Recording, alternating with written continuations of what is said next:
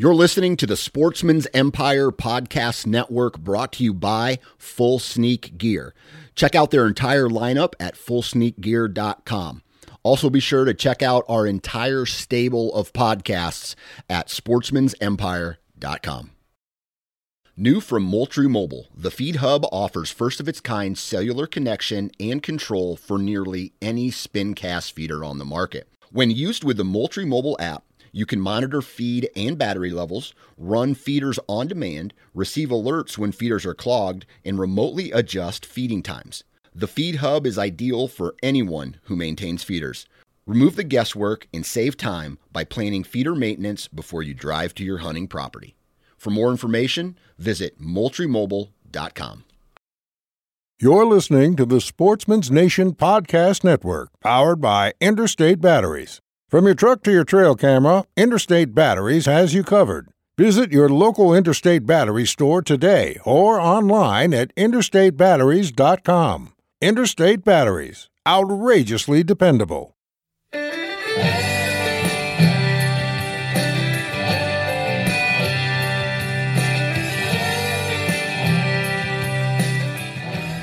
Hey guys, I am your host Adam Keith and Matt Dye. Matthew Taylor Dye, and Give away we are my middle here name like that on the hunting podcast right here on Sportsman's Nation, and we have been deep in the heart of Missouri rifle season. Now this is going to drop November 20th, so the last day of Missouri rifle season. And I would say as Missouri closes, the majority of the states, though, are at least still open or will soon open for rifle season. I think of Pennsylvania, Kansas, North Carolina, I believe it is. I know Georgia is open, New York's open, Indiana, like tons of states will still be open.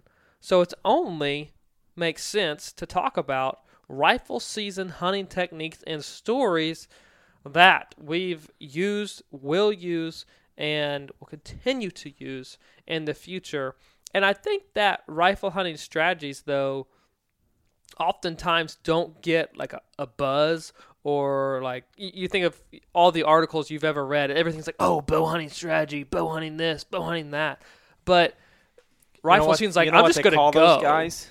What? Bow hunting snobs. Oh, yeah. Well, now, I've been guilty of being a bow hunting snob at one point in my life. Not anymore. I will truly say this, though.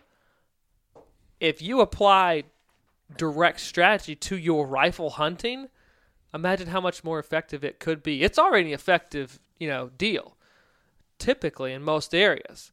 Most people have that great spot where they can go out and kill a deer, but if you take true strategy and apply it to rifle hunting, it's extremely effective year in and year out. And there's things that you do, things you don't do, and today we're talking about things that you do during rifle season to fill tags and make hunting fun. Okay, question. Hit it.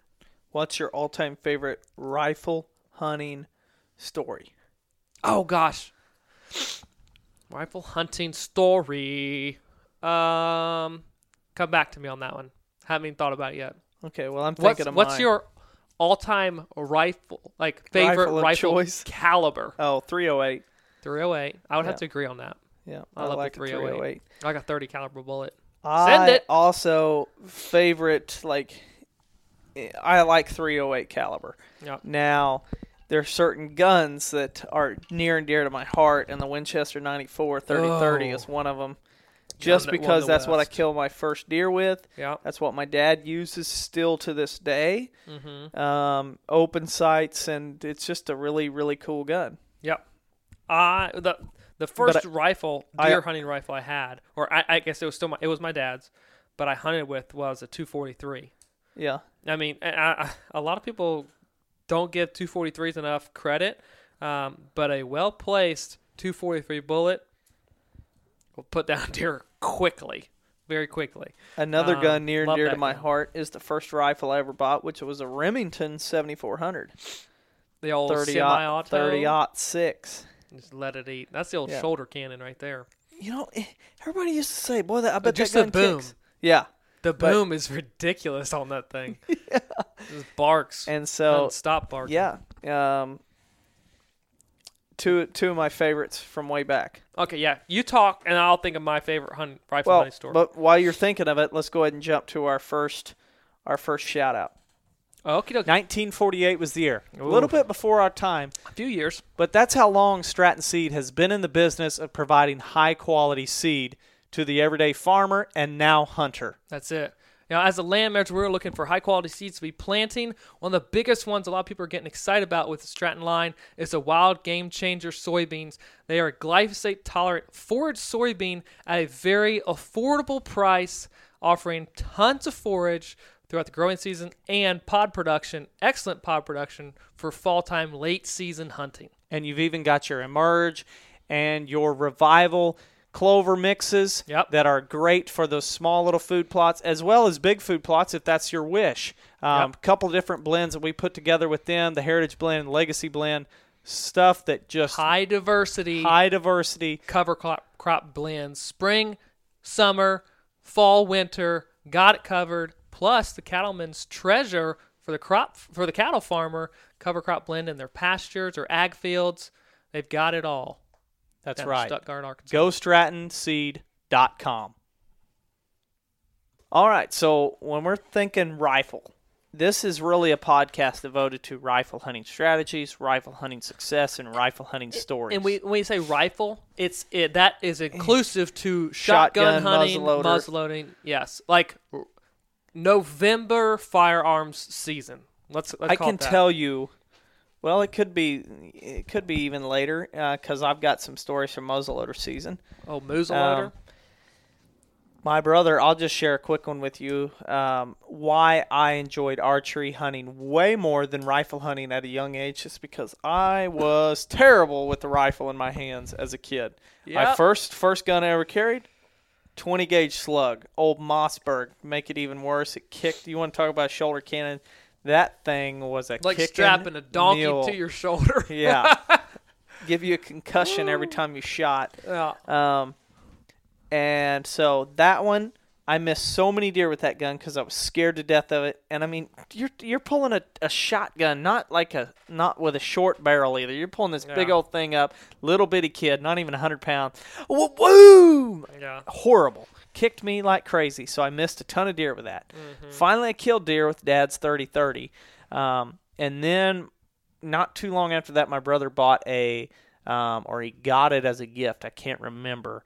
But it was like an old muzzleloader, no scope, and it didn't even have this was before they had the screw-out breech. Yeah. So you had to, like, pour hot water and, like, something down to clean it. It was a horrible process when you got done cleaning it. And you couldn't just unscrew it. Yeah. You had to, so it was like, you don't remember the old, like a crossbow, they have them discharge targets. It was like, well, the only way to unload this, shoot this thing. So I can remember as a kid, you get done hunting, you'd walk back to camp, there's the old tree, boom, you'd shoot the tree, and just to unload the gun. Wow. And it's like, and it had those big old monster sights where, like, that stick way up on the gun that wasn't like, I mean, I had so much, I just, every time I carried that gun, I'm like, man, Revolutionary War and Civil War must have really sucked for those guys trying to shoot those guns, because this is horrible. Yeah. And I missed a bunch of deer with that one, too. But I remember you weren't even getting shot at. I wasn't even getting shot at. Standing in a line. Deer trotting up here at 20 yards. And I'm just, whoo. And I remember, man, it was the smokingest thing. Of course, I had never really been around muzzleloader hunters a whole lot. Nobody in my family did it. So when my brother got that gun, it was like, this is a new experience. He did a little deer drive, and drove some deer right up, and they jumped the fence line. And we're talking 18 steps, point blank, right at dark. I'm like, oh, this is a chip shot. Whoom! Smoke goes everywhere. Flame looked like reached out and touched the deer. It looked like I burned the hair off of her because there was so much flame that shot out of that thing, like I was in World War II with a flamethrower or something. Just whoosh, and it looked like she fell over and got up and ran off. I'm like, well, she's dead. And got down there, no blood, nothing. Looked everywhere, no blood at all. I missed her too. Golly, man. And so when I picked up a bow, I missed the first deer, but then I just started every time I was shooting a deer, I was hitting them. And there was a while there where I didn't miss, even as a young bow hunter. And it was like, man, this is easy compared to that gun hunting stuff. Like, this is super easy. They're a lot closer. I'd much rather do this. But I figured it out. And I got a rifle that could actually shoot, and then it was game on. Okay, I have another slug gun story. So I think I was in 7th grade. It was like 7th into 8th grade when I bought my first shotgun. I had been borrowing my brother's 20 gauge that he had. And actually, it didn't have rifle sights, just had a bead on it. And for a smoothbore barrel, it shot slugs really well. So I killed a couple deer with that. Had success. Anyhow, I had then graduated up into become a 12 gauge slug gun hunter. You talk about slinging some lead down range. I mean, 200 grain, lead bullets going down range. And anyhow, I remembered it. It was the first week of gun season, and I believe it was like that. We always had half day on Wednesday before Thanksgiving, so it was this week. And I'd been so kind of proud of myself, I guess. This was one of those times where Dad and I, we had been fall turkey hunting this block of woods, and I'd come to this spot as we were turkey hunting earlier back in October. I was like, this is an area it just kind of hit me that there's a creek bottom, a piece of that's what we would call an old home site was in there. So it overgrown, a lot of pines in there, so it had great cover. I was like, this would be a good spot to come back and sit after school one day. And so at that time frame, I could hunt from my house, and we had access to 2,000-ish acres back behind us. And I drove the four-wheeler down, got back home from school, drove the four-wheeler down, parked it, walked in the woods, and not too terribly long into the hunt, here comes an 8-pointer, walks straight out of that old home site, across the ridge, and crosses a creek. When you say old home site, we talk in the traditional, the old farmhouse that just sits in the middle of a piece of ground, and the deer are all around it? Yes, but no standing structure, old. Oh, okay, the only thing foundation. Yeah, basically, old moss-covered foundation, and we flagged it because you could easily have walked into gotcha. old. Now there's Virginia pine all around it. It's thick. Which is a beautiful tree. Oh gosh, yeah, like a daggum Charlie Brown Christmas tree, but 80 foot tall. There's an old farmhouse, an old what you're describing on just east of Amarillo food plot. Really? Yeah. Yeah. Because I got another story where I missed a deer with a slug gun on another deer drive right there at 13 steps. Actually, when we were tracking that doe you shot in October, we went right through the same little sway, and I think I told you. Yeah, you told me. Right there. Oh, okay. Yeah. Huh. Dude, I missed so many deer as a young hunter. So many. So many.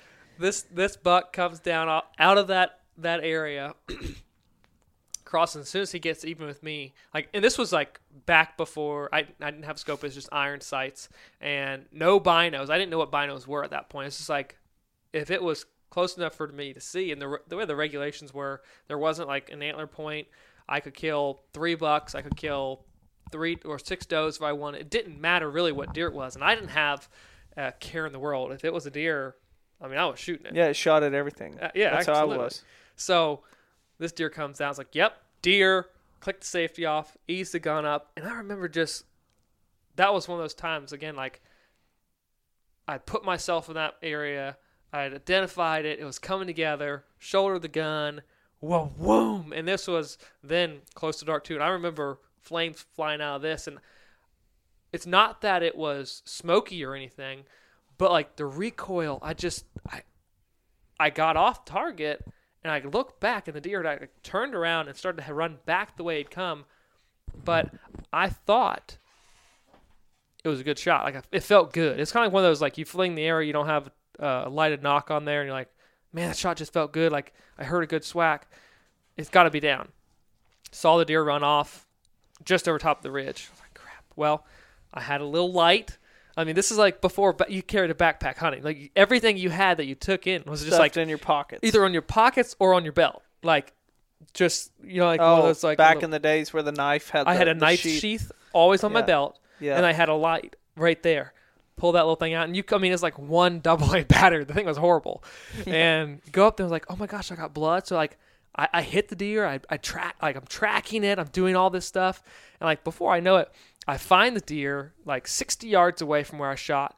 Perfect, like it took the slug, and I remember because this is the first deer I shot with a 12 gauge slug. I mean, right behind the shoulder, took the bottom portion of the heart out, and I was like, oh my gosh, this hole is huge. Yeah. I had my knife, though. Like, I gutted it. I did everything. And then I remember dragging it out myself back to the four-wheeler, pulled it up to the four-wheeler path. And then my mom, like, got super, super scared. The four-wheeler path eventually comes out to, like, our driveway. And she's parked there. I could see headlights there, like, way through the timber, a couple 100 yards away. I'm like, why is there someone parked? Like, what in the world? She was out there. She was scared because, like, now it's like an hour after dark. I'm not home. The four-wheeler hasn't come back. She didn't hear the gunshot or anything, but, like, she's worried. And I get out, and I'm, like, dragging this deer, like, pulling this deer with the four-wheeler out. Super pumped up. Like, that was, like, the first, like, oh, my gosh, it all came together. Yeah. Just me doing my thing. Mom was pissed. Dad was pumped. And I went and hung up the deer up with Dad. He's like, next time, just, like, I don't know, come home first. Like, dude, but I knew I killed him. I want to go find the spot, all that. That was, I don't know. It was just, that always sticks in my mind of one of my kind of first, like, moments. Oh, rifle hunting. You know what I find put it together. So awesome about that story? It's over. Is you told me you could kill a deer on your own. Oh, my gosh. Yeah, right. Full of crap right there. Yeah. You know what's interesting is the first deer I ever killed, my mom took me to the farm. I've shared that before, but my mom was also, your mom was mad. My mom was worried because there were so many shots that occurred during that process of my brother and I trying to fill some deer tags. So 20 shots to be exact. That's ridiculous. Yeah. That's the old. It takes one well-placed shot. The old 30-30. And a deer drive, that's what happens. Man, I could go on and on about rifle hunting stories. For me, one of the when we get into our strategies, we're going to talk about covering ground, seeing long areas, hunting near cover. Oh, go figure. All kinds of different strategies. This one was a hunting near cover. Not seeing a lot of ground, hunting out of a tree stand that you could realistically, the furthest shot I might have was 70 yards. Mm-hmm. And I think I shared this one. Tree stand broke. I had to sit down the whole time 2 weeks ago, maybe. I don't remember. But that was probably one of my favorite rifle hunting stories. I'll share the one where I shot the buck out of a redneck with you. Yep. And I had hunted and filmed for a lot of days straight. And I'd actually fallen asleep on the floor of the redneck because I was so exhausted. You didn't just fall asleep. You purposefully went to sleep. I purposely went to sleep. And then I don't think you woke had shoes up. on either. I don't remember. Barefoot, a lot of times when we get in in those rednecks and it's warm enough, we take boots off because they are kind of. There's no need. There's no need. I mean, it's basically shut the windows and sit there. And you had seen the buck. I got up. He went through the back of the food plot. We sat there for a while. Then he came back out, and he was a 160-yard shot maybe, and like pile drive. I heard a new one the other day. Oh, you're gonna love this one. Let's hear it. Digging potatoes. What? That's the phrase. Digging potatoes. That old buck went to digging potatoes. Oh, with his nose down? Yeah. That old buck, like a plow. I put that shot right there behind that shoulder. He'd dig potatoes. Pouncing in the potato row, digging potatoes. Wow. I never heard that one, but that's a good one. Yeah, that old him digging he said potatoes. That old buck, I shot him and he went to digging potatoes. Wow. Yeah. That's Ozarkian right there. That is. I heard that and I'm like, jeez. Dude, I've never heard that. And he goes, yeah, the guy that told me said I had to reference him if I was going to use it because he came up with it on his own. Yeah. For us, it'd be he was digging rocks. That's right. Yeah. Wow. Digging potatoes. Here's a funny story, and I'll make it brief. But I still, to this day, don't know why I did it. But it was election day. Like, I think I was a senior in high school. My brother just graduated college and started working at presidential election. Yes. So, like, this was muzzleloader season for us. Was this 08? Maybe. Yeah. 08. I guess yes, it would have been 08. Obama's first term. Yeah. So, no, it would have been 9. It would have been 09. Because I graduated high school in 10. Okay. That was in the fall of my senior year. Gotcha. So he started working there at the same school. So it was perfect. Like, we got up about the same time. He lived locally. We hunted all the time senior year. Anyhow, he had off that day. I had off. I went to go hunt a spot. I killed a deer. I grunted it in that morning. Text him. He had shot a doe at my granddad's farm, and he hadn't seen his go down. I knew right where mine was, so I was like, okay, I'm going to need help getting mine. I'll come to you. We'll get yours out, and then go get mine. Get in there, start to track his deer, and in Virginia, you can kill 2 bucks in a day. I hadn't killed a buck yet that year, except for that morning, so I was like, you're not taking your muzzleloader in? He's like, nah, I'm not that worried about it. I'm just going to go track the deer. I'm like, well, that's stupid. I'm taking one. So I shouldered one, walked it in there. We start tracking this deer. And through this portion of timber, cattle were just allowed to just roam. And then people do that? Yeah. Then there's a small corner of my granddad's property that comes along a ridgetop that cattle aren't allowed to get in. Anyhow, he had shot the doe where cattle get to. Track it, and it starts going towards this other portion. And across the fence, we look up. I'm like, Ashton, stop. And we could see deer chase another deer. And all of a sudden, they stop. They kind of freeze up, and we're looking. Okay, there's one. There's 2. It's like a buck and a doe. And seeing's like, oh my gosh, Ash! Like, there's a great 18-inch wide 8-pointer, like really nice deer. We'd seen him this summer. Actually, in my granddad's, my cousin had soybeans planted at the farm. Anyhow, seeing him was like, that's a deer. Oh my gosh. And for some reason, he just looks at me and goes, can I shoot it? And I'm like, bro, I brought the gun. Like, you're the one stupid not bringing the gun. Can I shoot it? And I looked down, I was like, famous words right there, right? Yeah. Can I shoot it? And I looked, I was like, yeah. And I physically remember handing him the gun, and it was across the fence, but it's still on my granddad's side, a portion that he owned, but like right in corner. Like, that buck was at the corner post of a neighbor's, and it was early November, so leaves were starting to fall. So in the way distance off to the left in a safe range, we could see another house. Anyhow, long story short, he goes, whoom, shoots the deer. It jumps the fence and starts to dig in potatoes. And we saw it fall, and then we're like, oh, crap. And we start hearing people talking, and they're at the house. They just watched it all? They didn't watch any of it, but they'd like heard the shot and everything. Yeah. It's on my granddad's property. We're still on his, but I mean, that buck just, he goes, boom, jumps the fence. We see like, no, don't go that way. And anyhow, we get up to the fence, and the guy's like, hey. And we're like, hey, do you mind if we, like, the deer's in between the two of us now because it ran off to the left. Oh, yeah. And towards that direction. Like, hey, just shot a buck over here on my granddad's. You mind if we come and get it? And he met us out there and everything. My brother, I will give it to him, made a great shot, but we go up to it, and like, for our area and what we killed generally, and the buck I'd shot earlier that morning, I look at this thing, I'm like, I am an idiot. Why did I do this? I just passed off the muzzleloader that you refused to bring in, gave it to you, and you shot the biggest buck you've ever killed. I'm an idiot. Stupid. You're welcome, brother. Yep. Man. You want to share any more stories on how stupid you are sometimes? Seriously. No, that was honestly at the end. I was like, you know what? That was pretty cool though, because I had never like watched someone else just. I was always by myself, or like my dad when I started hunting and deer hunting, like the first time I was out there, like, Matt, you're old enough to hunt and make decisions on yourself, like by yourself. You're going here.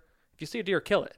And like my dad would go off and hunt another portion and come back and get me. Yeah. I was always by myself. And then like I got to like see it all happen. That was cool. That's what I liked whenever I started filming in high school. Yeah. Because my dad always took us the first year we hunted or even the second year. Mm-hmm. And we may hunt together a little bit, but then once you hit that like 13, 14, it was like, okay, you're on your own. You graduated. Yeah. And so then you were hunting by yourself. Yeah.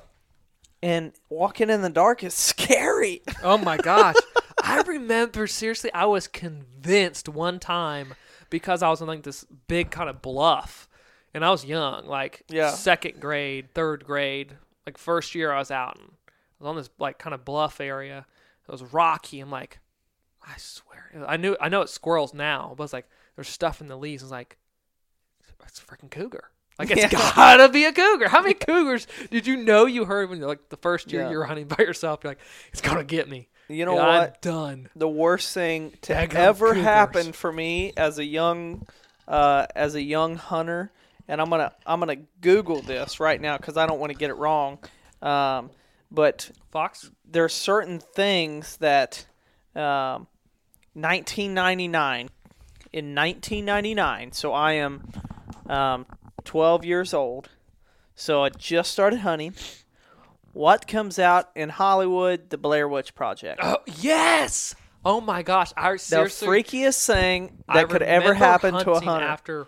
After I watched the Blair Witch Project, because it was filmed, I think, in Maryland. Oh, and yeah. I was so close. I'm like, dude, they could just hop the river and be here. It could be real. It could be real. Oh my god! I remember that. Oh man. Yeah, I remember my brother and I like running out of the commercials would come on and we'd run out of the room because it was the scariest stinking thing ever. Yeah, filmed in Maryland. Well, I remember the most vivid thing I guess I remember is that camera when they're running on the trails. Like shaking, and you're like, oh my god, it's so freaking real. And then we had trails and woods that look like that. Yeah. And I was like, this is not good. They've got leaves there. We have leaves here. They've got trails in the woods. We've got trails in the woods. They've got trees on the trails. Oh, yeah, it's real. Yeah, it's happening to me. And so when that came out, that freaked me out. And so walking in was like, oh man. And there was a couple times I can remember like walking through the back hayfield going to my spot at Kingsville, and I'm walking along and I'm like, it's pitch black. Dad's gone, Chad's gone, and I'm like, I'm alone. The heck with this. I'm sitting in this field till it gets light enough for me to walk to my tree stand. You girl. Because I ain't walking through that chunk of timber to get down there. There's a Blair Witch in that thing. Yeah, there could be. Yeah. I don't want to be a statistic. I don't want to be it. So, oh man. Yeah, absolutely. I don't want to go into that holler and not come back out. No, not at all. Okay, we should probably get to some hunting tips. We can keep this whole thing on rifle hunting stories if we want. Rifle hunting horror stories. Yeah. Yes. Man. So for me, growing up, even as a young hunter, bow hunting, I had this like mentality. I want to sit and see a long ways. And I just want to be able to see a long ways because I'll be the guy that goes back to camp and says I saw 30 plus deer. And everybody else will say they saw 2. And so it was like, I'm going to go sit somewhere. I saw 30, they're all out of range. Yeah. Booyah, beat that. But oh well, I saw a good buck, and now I'm going to try to move in and kill him, even though he's never going to make that same pattern because this is public ground in Missouri. But I'm going to do it. Yeah. And so for me, the biggest strategy I've always had with rifle hunting was just try to see a long ways. Try to just see. It'd be like going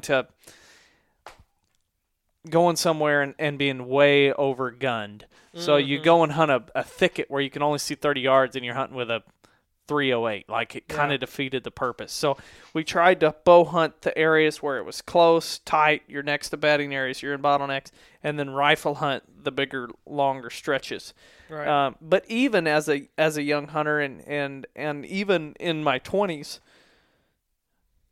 carrying up an .06 Still wasn't like, I'm going to go sit in the bottom field and shoot deer at the other end. Yeah. You still have that kind of limited range. The whole buffer, yeah. But rifle hunting to me has always been, I want to see a long ways and I want to hunt close to cover. Yep. Oh, no doubt. One of the big things that for us, we didn't have like massive tracts of land or anything growing up East Coast, but what we did always have, because of the urbanization, I guess, and mixture with crop ground, pasture ground, and people, were utility lines. Like, so gas lines, power lines, everything. So they were just long, dead straight stretches that basically broke up habitat, and deer crossed them all the time. So those made incredible opportunities that for visual, for hunting purposes. I utilized those a ton growing up. I remember specifically one that killed a pile of deer off of, just because of the advantages of being able to see, and basically it's a big intersect that splits two habitat types, and deer, no matter what, are going to have to cross, especially when the rut's going. And so I always looked for those, specifically ones where there was a creek bottom that cut through, and I'd get up on a high ridge and look down across there. Those are just super simple, but that's what I always kind of keyed into growing up. The old power line hunts. The old power line hunts, yeah. I mean, they're everywhere, and they offer generally great views. Yeah. Now here, we've got more ridges and stuff in between a lot of the power lines, so you're looking down into deep canyons and valleys and whatever, but big ridges. But again, it just like anywhere else, the further you can see, and like we talked about in weeks past with bottlenecks, if you have good cover on both sides, deer are going to move it no matter what. Totally. If you're going to hunt a power line, and this goes to the habitat podcast, but yep. I would put bedding on both sides. Absolutely. That way you can, or a nice road through the property, try to put bedding through both sides. And if you have a little saddle or a sway in the road, I think of benches on those slopes. Oh. Deer are just running them like crazy. Little edge feathering, try to make sure they're going through those, hang a little stand over it. Oh, now we're looking at bow hunting success. Sorry, well, let's focus on rifle hunting success. And to me, it's just always trying to cover long distances, trying to see a long ways, but using bedding and knowing that during that time of the year, because most rifle seasons happen during the rut. I guess I can't say most, because there are some that happen a lot in Kansas comes in first Saturday in December. But still bedding, thickets. Yep. And that's two different, just bedding, thickets, clear cuts, CRP, whatever it is, whatever the best cover in that neighborhood is. I'm trying to hunt close to that. If I'm going to hunt an ag field specifically, it is one that I know there's good cover on both sides of it where deer will cross it. Or I know that there's bedding adjacent. So again, back kind of south mid-Atlantic regions, if there's a clear cut next to an ag field, that to me was a great opportunity to catch deer coming out of the clear cut right to it. And clear cuts open up a whole nother one. If you're in the south, Plain to Pine region, where they'll come in and clear cut a whole section, my goodness, those next couple of years 2, 3, and 4, you really have awesome opportunities if they left trees or get high on a point or the edge of the clear cut. Get that vantage, and you can kill some deer. And if you have the opportunity, you're not worried about the timber aspect of it, use prescribed fire. Keep that thing open and manage that at a level which you can see in it, but deer still feel very comfortable. And rifle hunting that, absolutely incredible. Killed a lot of deer over clear cuts back in Virginia, just getting up on the edge of them. I had climbers, and the woods were thick, so we didn't have that many. I'd get a poplar tree, tulip poplar, climb all the way up as much high as I could, and just sit there, and it felt like you were just in like your own little tower, just watching these massive bedding thickets with a rifle. Really, really successful. Final stories before we wrap this up. We got to do a would you rather. But here's my question, or here's my question for the final story for you. Yeah. First deer you ever shot at? Oh, this was Easy. First deer I ever shot at. I was pumped as if I Did you killed kill it? No. Okay. Heck no, dude. Yeah. First deer I ever shot at. Too far, 20 gauge, buckshot. Thanksgiving morning, family hunt. This is before I really started like sitting and like understanding what the rut was. Man, we were just pushing deer with people and dogs, and it was just a drive. That's all it was. And I was in a gas line basically, and just across the gas line on a little opposing ridge, I was told, okay, go stand by that tree. Your dad's coming through this piece over here. Be watching. Oh, you got it. You got it. And out pops the deer. I mean, she was like 60 yards away. And it was funny because buckshot 60 yards away, 20 gauge, probably number 4 buck. And anyhow, she comes out. Oh, I was pumped. Deer, bang. And then I don't know what, like the gun like never jammed. Yeah. And sure enough, it jams. And I'm like sitting there trying to shuck it. And what it does is goes and runs off the little ridge it was on, comes across the wide open at 30 yards, comes to like 10, and runs right in front of me. I mean, just broadside perfect right in front of me, just perfect buckshot, and the gun was jammed, and I just watched it. But I was so jacked up that I had shot at a deer. Oh, yeah. And it was like, I blew my mind. Then we get in the truck and head down to my grandparents for Thanksgiving lunch afterwards. And, of course, Mom's like, well, what you guys do? I was like, Mom, I shot at a deer! I did it. Like, I shot at a deer. It was so fun. Yeah. Didn't matter. I missed it. I could care less.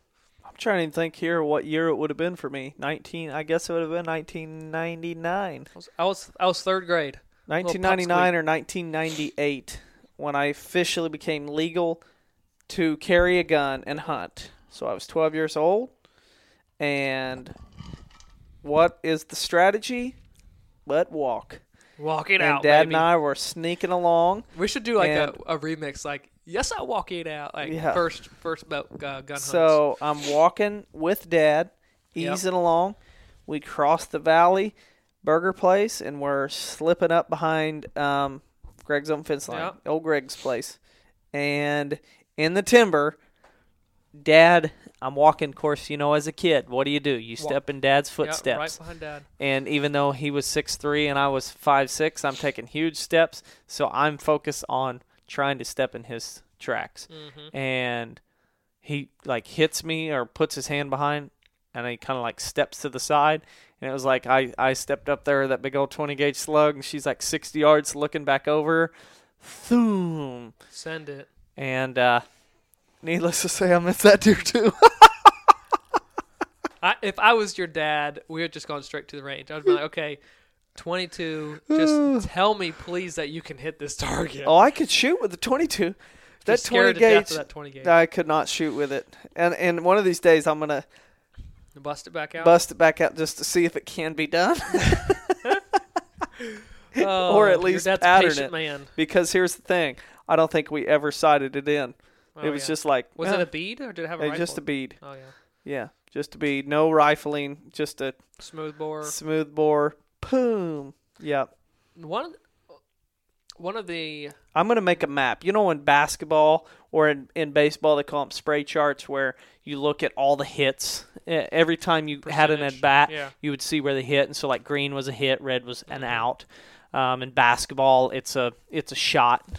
Where you've missed deer on the farm. And then I'm going to make a map of the farm, and it's going to be like where I've missed and where I've hit, just so you can see. I don't know if you want to do that for your confidence. It would be so funny because it would be red dots everywhere. Oh, that's funny. Yeah. Last rifle story, I remember it had my dad's 243, and we never really had like opportunities to have super long shots. The fields weren't huge back home, and one of the bigger fields we hunted was our back hayfield.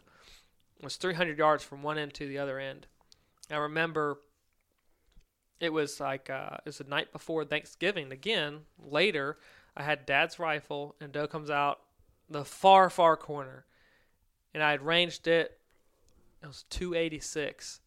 I was like, I don't think we had killed a deer in a while. We didn't have like any fresh meat or anything for Thanksgiving. That's what we always try to do, too, is like have like a fresh cut from a hanging deer for Thanksgiving. I was like, time to step up to the plate, Matt.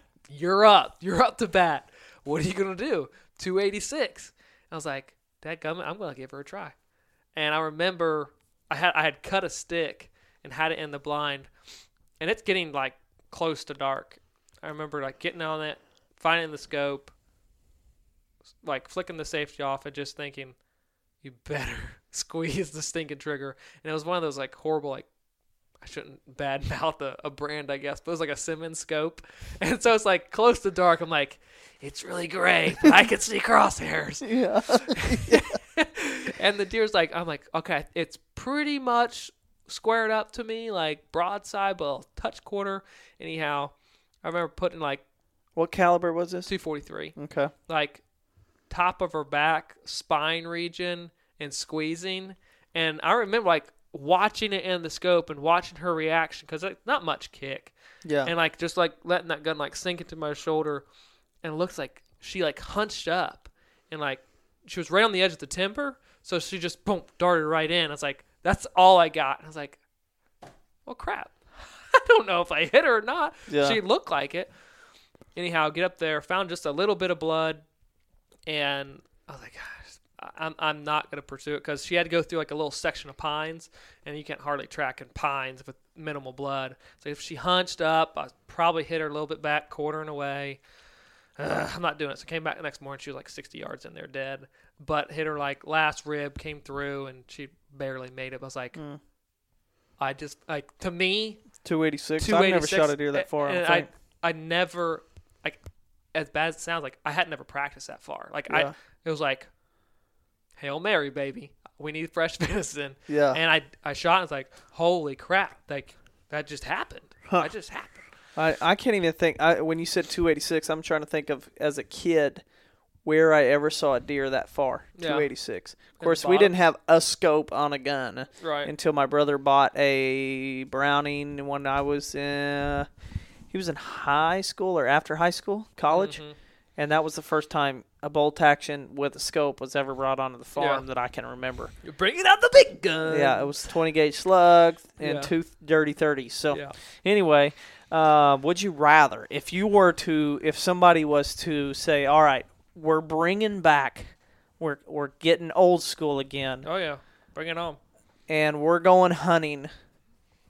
Would you rather, and this is, of course, November 10th, opening day. Yep. Would you rather have to wear your coveralls and your long johns, and it's cold, so you know you're going to be brutal? It's going to be brutal. Your feet are going to freeze. It's going to feel like you have rubber bands wrapped around your toes, like it was when you were a kid. Yeah. Or would you rather verge of falling off, just breaking off like a popsicle? And you know the first 20 minutes back at the cabin by the fire, it's just going to hurt. It's hurt. just pain. Oh, it's going to hurt. And you're going to walk out, and it's going to feel like you're on peg legs. Yep. So you're sitting in green coveralls. Yeah. Or solid green. Or would you rather be in a nice suit, like a First Light, Sitka, Under Armour, any of the nice stuff that's out there now? Yeah. But you have to hunt with a 20 gauge slug, and you're set up for, could be far, could be short, we don't know. So you have the 20 gauge slug with the nice camo, and you're with the nice camo. Oh, okay. So you're comfortable, but you don't have a real great gun. Oh, here's how what I But think. it's camp. It's hunting camp. Yeah. Totally. I think there's like a rite of passage that you have to go through as a young hunter. You better have an opportunity where you freeze your butt off. Like I grew up in that time frame where it's like, yeah, this is what you got to hunt with. You got hand-me-downs, you got this, that. And then I learned how to dress myself, basically, to stay warm. Coverall splitters? Coverall splitters? Yeah.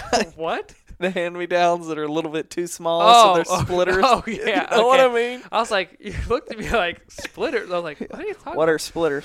Oh, you know, I know that's like a when weird, they're so like, short, they Adam feel like Keith they're trying to leotard thing. split you in half. Yeah. Oh, yeah. I had those because they're like high waters, and you're like, all the heat from my low-top hiking boots are coming out, and there's this cold air rushing in because these daggum high water. Oh, yeah. Oh, yeah. Lived through that. I do remember this. Like, we had the, what was it called? What's that Wing Supply.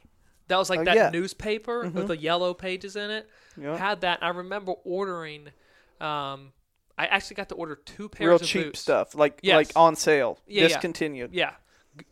Cheaper stuff. So I got to order 2 pairs of boots are like $20 for kid boots, and it was like the half rubber and then the top. The old LL Bean type boots. Yeah, and they were absolute like zero insulation, horrible for keeping a foot warm, and that's what I had to hunt in. But okay, to answer the question, I think it's a rite of passage. I've been through that. I've suffered through that. So I would take the good quality gear, stay warm, but I have no bones about shooting a 20 gauge again. I mean, I love shooting a 20 gauge slug. Well, I do not. So you need to try it again. Oh man, I don't think I could, but I might. I would 100% hands down. You know what I'm gonna say? I'm gonna take the quality gear because I hate being cold and I get cold super easy. So I tell you what, I wish I still had my setup from when I was living in Maryland doing crop damage and had a 28-inch rifled barrel single shot Thompson Center 20 gauge with a Vortex scope on it, and I would shoot the Hornady SST slugs. Oh, buddy, tack driver. I shot deer at 200 yards with that thing with a slug. So that one would change the game, change your perception on 20 gauge slugs. Maybe. It would do it, I promise. Oh, Wing Supply. That's funny. They're still in business. Oh, yeah, I just got on the website, and there's still a lot of cheap discounted stuff. Yeah, I think I'm right. Huh. Well, I know that pretty well wraps us up for this week. Hopefully you guys enjoyed the hunting podcast and our ramblings of rifle season. And please leave us a review on iTunes and our Facebook page. Guys, fellas, people, we promise you apparel's coming soon. Yeah. And people that are leaving reviews maybe right just in now, time for Christmas. It better be. Oh. It better be. And this is first launch, so more stuff coming.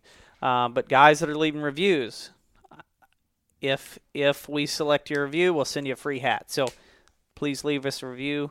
Let us know what you think, and you might be one of the lucky ones to get one of the first batch of hats that come out. And I promise you, you're going to love them. You won't be disappointed. Anyway, and then any questions? Email us at info@landandlegacy.tv. We'd love to hear from you. And real estate needs too. Yeah, if you are looking for real estate needs, shoot, we might as well give them our cell phone numbers because they're all over the internet anyway with where our brokerage is. So you can give us a call if you have real estate needs. Absolutely. Matt's Happy number Thanksgiving. What is your number? You don't know my number. I don't. No. Anyway, happy Thanksgiving, and we'll catch you guys next week. See ya.